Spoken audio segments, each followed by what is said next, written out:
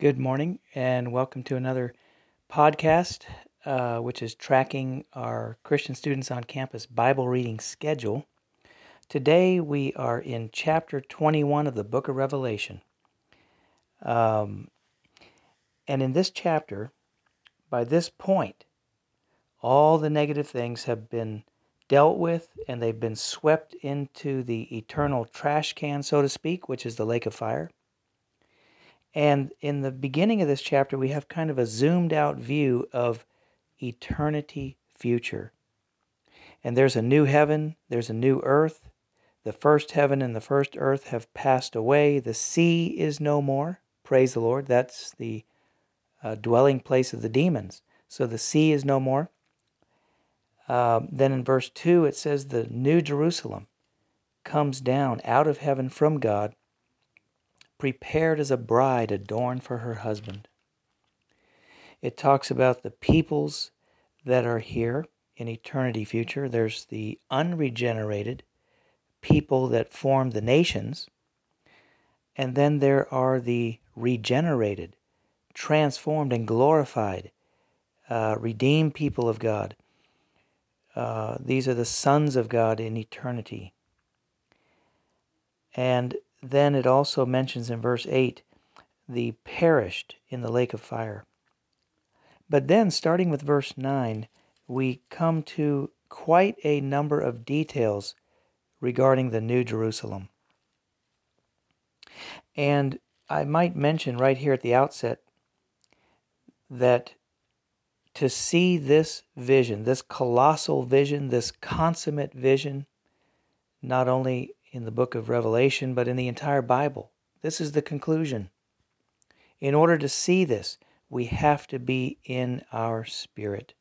And this is exactly where John was when he saw this vision. In verse 10, it says, he was carried away in spirit. And that's where he saw the holy city, Jerusalem, coming down out of heaven from God. Now, we might mention that this city, New Jerusalem, is not a physical city of concrete and steel and so forth. No, that would not make sense at all, because it's referred to as the bride, the wife of the Lamb, Christ. Of course, he would not marry a physical city. But consistent with the entire Bible, God is going to be joined to in a marriage union with his redeemed, regenerated, transformed, and glorified people who have been built up corporately into this entity called the New Jerusalem. This will be his counterpart.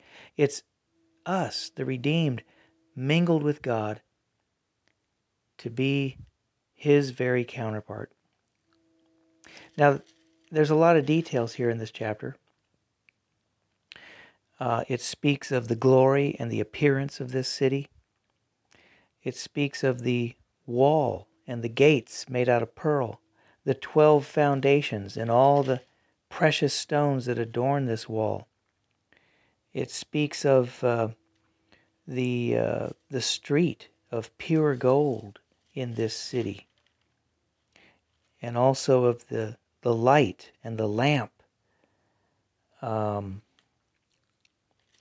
Even there's some details concerning the nations around the New Jerusalem. So there's a lot of details in this chapter concerning the New Jerusalem, and we really don't have a way to dive into all these details. Every detail is full and rich in significance, and we need to know the whole Bible in order to interpret all these significant signs. With these podcasts, of course, on the one hand, we really want to help everyone to read the Word of God, but also to enjoy the Word. And so I think what I'll do with the remainder of this podcast is just share with you one point that I really enjoyed concerning the New Jerusalem in chapter 21. Now, again, remember, this city is us, mingled with God. The New Jerusalem is a living composition of all of God's redeemed people who have the life of God, the nature of God, who express God and match Him for eternity. So all the details here are surely related to us. And in verse 12, it says that this New Jerusalem had a great and high wall, and it had 12 gates. It's interesting that the wall and the gates are mentioned together in the Scripture. If there is a wall, there must be gates. Why? Because God does not want to be alone. You see, God is there behind that wall. He's there on the throne. He's flowing out as the river and the tree. But He doesn't want to be alone. So there has to be a way into God. And so there's gates. You know, the Lord told us in John 14, He said, I am the way and the reality and the life. No one comes to the Father except through me. Christ Himself is the gate. He's the way in. He paved the way for us. But don't forget, the New Jerusalem is us mingled with God. And that means we also have to become gates. We have to have a wall. You know, the wall, of course, is for separation and protection.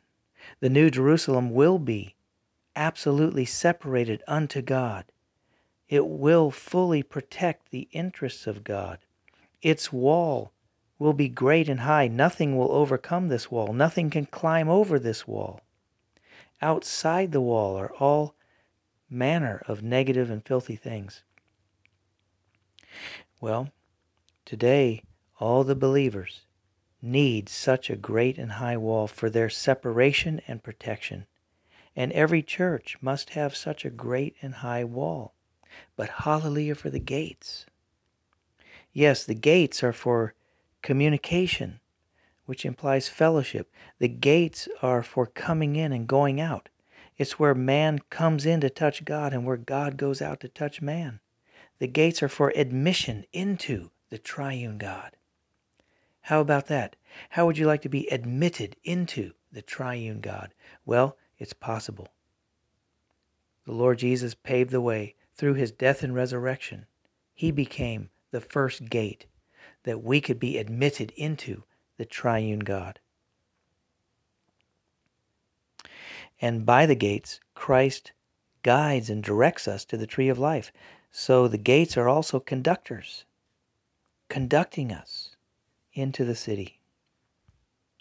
Well, again, I would mention, this city is the counterpart of Christ, and it's us. It's us, the redeemed people who have been regenerated with God's life. We have been sanctified with His holy nature. We've been transformed by the Spirit and conformed to His image. Eventually, we match Him. So when people touch us, they should find entrance into God. Today, when people touch the believers, when they touch the church, which is the house of the living God, they must find some gates for people to get to God. We have to be gates. Christ was the first gate. Through His death and resurrection, He paved the way into God. And now we can be the many gates. You know, these gates are on all four sides of the city, facing all the directions of the earth. Whosoever may have access to God and entrance, whosoever would just respond and believe and receive Him could have entrance. So every church, every saint, every small group should be a pearl gate for people to find entrance into God. One last thing that I'll share about the gates is that the gates imply shepherding. You know, through the Lord's shepherding of us, we were brought in. It may have been through another member of the body of Christ, another believer, may have shepherded us as an extension of Christ. He or she was there caring for us, cherishing us, nourishing us, and leading and guiding us from the outside all the way through the wall to the inside, where we found the river of water of life to quench our thirst and the tree of life to fill our hunger. We got on that golden street and began to walk a life according to the divine nature because someone shepherded us. Well, Christ referred to himself as the chief shepherd, but then he told all his disciples, you need to become shepherds. Shepherd the flock of God among you, he says. So through our shepherding, we can become a gate person. A gate person. I don't know about you, but I want to become a gate person.